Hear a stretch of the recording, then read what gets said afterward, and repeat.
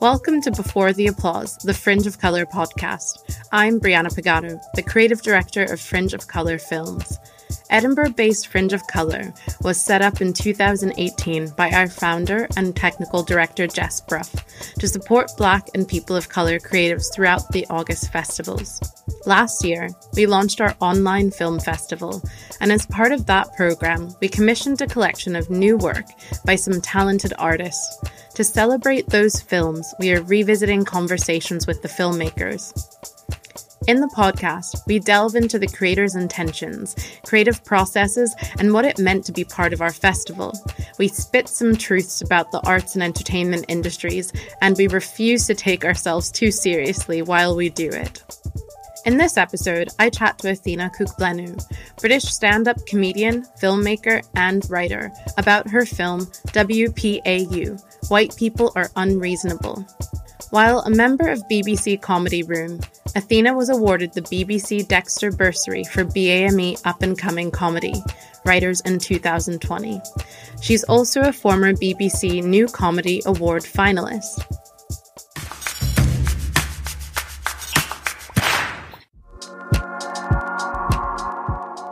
For the film WPAU, White People Are Unreasonable by Athena Kugblenu, here is the following audio description. WPAU, White People Are Unreasonable, seems casual and spur of the moment. It seems like Athena Kugblenu, our subject and filmmaker, simply sat down in her living room one day and decided to speak off the cuff to a live audience of her social media followers. It has the feeling of a long-suppressed rant, an explosion of opinion that had been simmering on low, unrelenting heat until the pressure became too much. This setting not only makes what she says feel more authentic, but also speaks to our collective reality in a time when many of us have suffered under isolation and helplessness. Athena discusses her feelings on the surge of BLM protests and activism that occurred online and in the streets in the aftermath of George Floyd's murder, and she does so through the same medium that facilitated the rise of the movement in the first place, social media.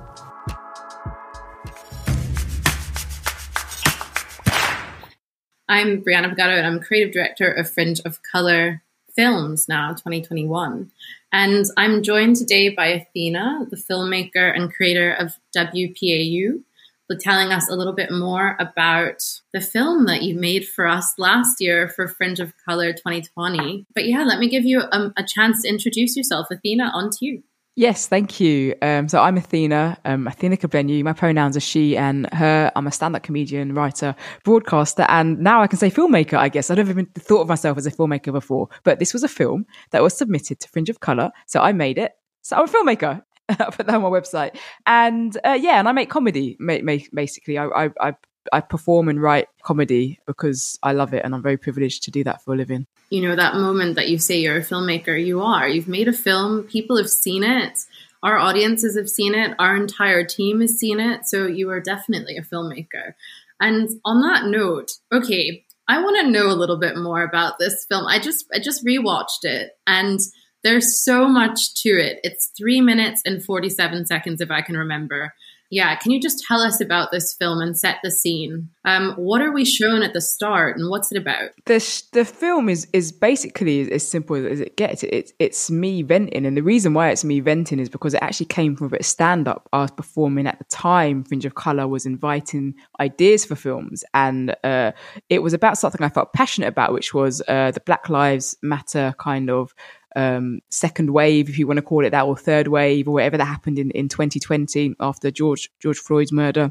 And I was feeling frustrated that Black people were running around saying Black Lives Matter, but we weren't saying like white people are really dangerous. You know, like historically, there's been centuries of kind of oppression from white Europeans kind of all over the world, consistently as well, consistently violent, consistently depraved. And the focus is always on the victimhood and not necessarily on where it comes from. And I've always I've never, and I say this in the video, I've never gone on a Black Lives Matter protest, and I've never tweeted the hashtag because I feel like it's an insult to me to do so. Like, I don't have to Like, yes, of course, my Black Life Matters. Like, and this isn't really to criticize people who do it. Actually, I'm actually grateful people do it. Otherwise, we wouldn't be having this conversation.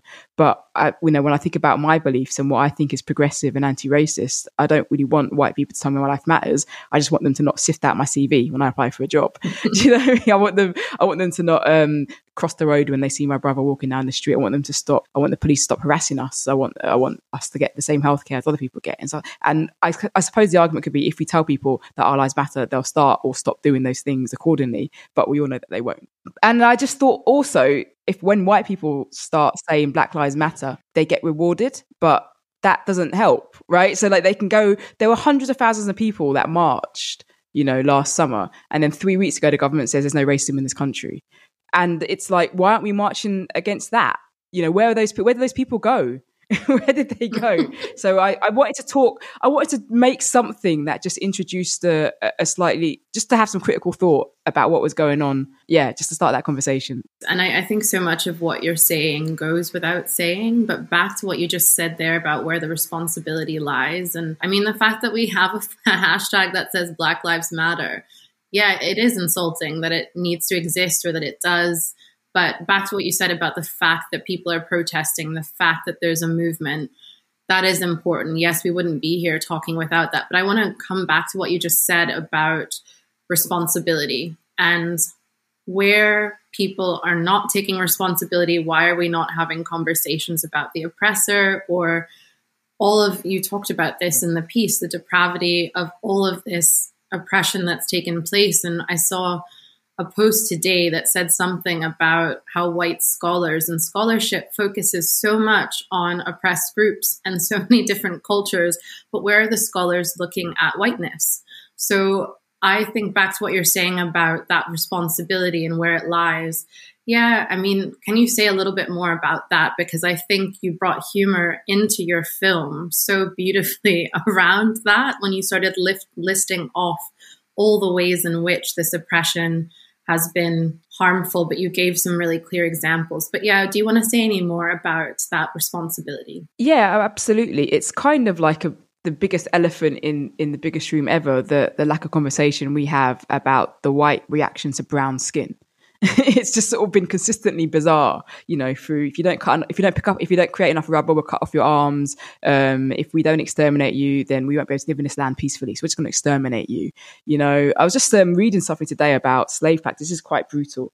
Actually, I'm not going to say this, it's really brutal, but just the violence of kind of what happened in the Americas and in the Caribbean with this sort of with forced labor of African peoples. I mean, we sort of, there's this weird thing, like we kind of know it, but we're happy with it. And yet one black person mugs somebody and all of a sudden black people are muggers. So, well, hold on a minute. You mugged the world. Why do we have this stereotype? You literally robbed the world. I learned last year, working with an academic called Marlene Dalt, who is Haitian and works in America. I'm probably saying her surname incorrectly, so apologies for that. But she said, the biggest genocide of the past, of recent modern times, was in the Southern Americas. About 70 million people, indigenous people, sort of dead. 70 million, and we think about, and then we know about the 15 million in the Congo. And these were at the hands of white supremacists.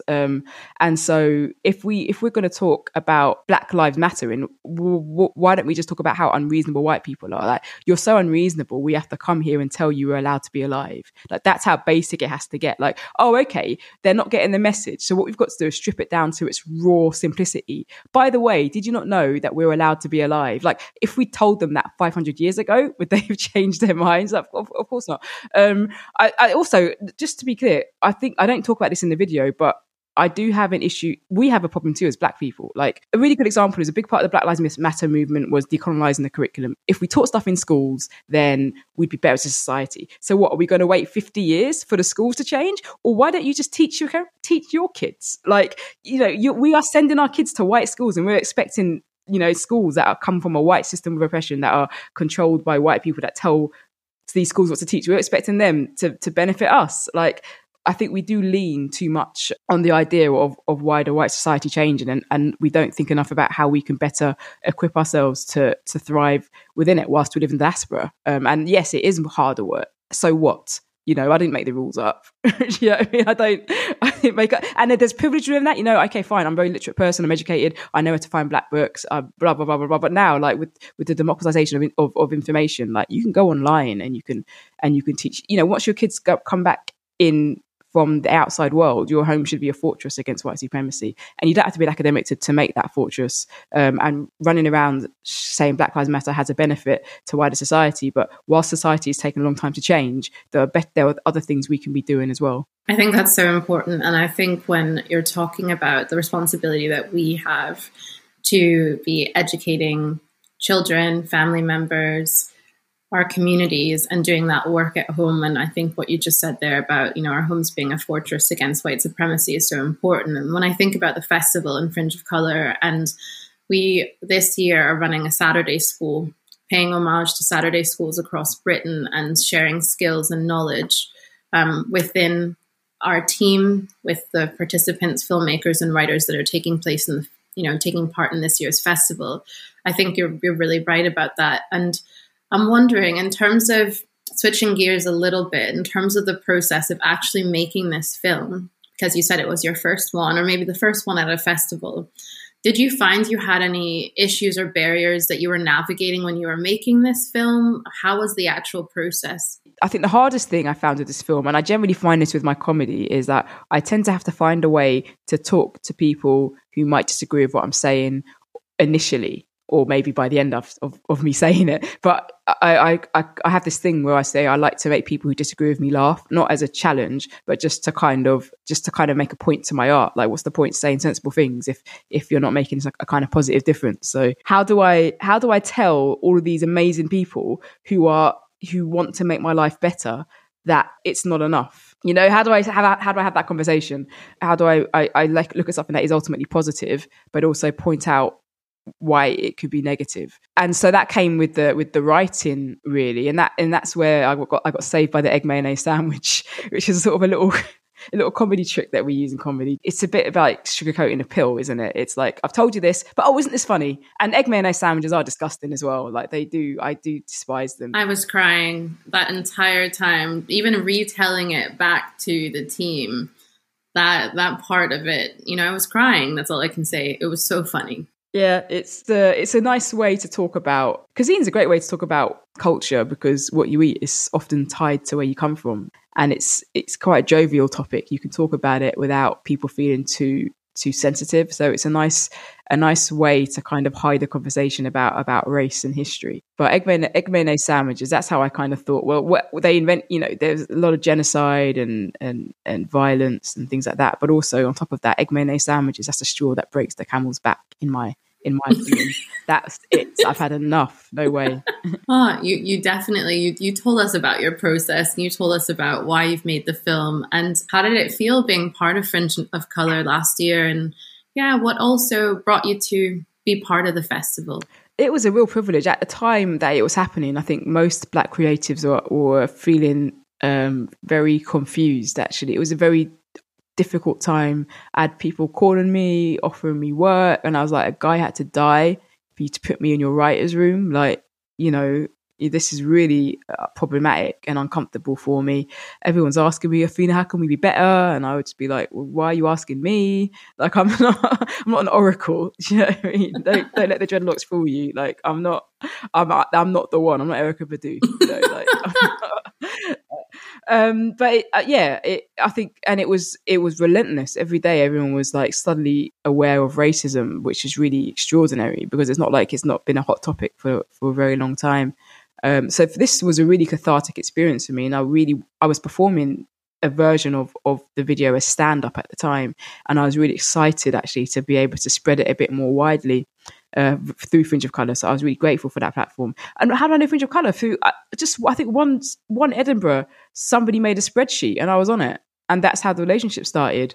I'm glad Fringe of Colour thrived and is thriving, and I think this platform, just to create art and not have to feel like it has to be filtered for audiences that might not get it or whatever, is really important for acts who aren't white, especially in comedy, where making people laugh, people can be so risk averse about all of us. I can be risk averse, producers can be risk averse, but you definitely don't have to worry about that with Fringe of Colour. You can say what you like as long as it's, got good foundations and it works. And yeah, I feel like that's a really safe space for us.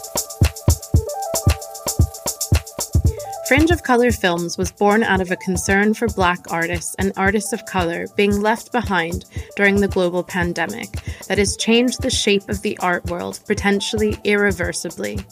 Our festival continues to change shape and form depending on the needs of our artists. This is more important than ever before. Fringe of Colour Films is running online from the 1st to the 15th of August, but these podcasts will be available indefinitely. You can find more information at fringeofcolour.co.uk. This podcast has been presented and produced by me, Brianna Pagado, produced and edited by Helena Rafai. Audio descriptions are by Mackenzie Woodyard, and music by Caleb Azuma Nelson. And that's a wrap from Before the Applause.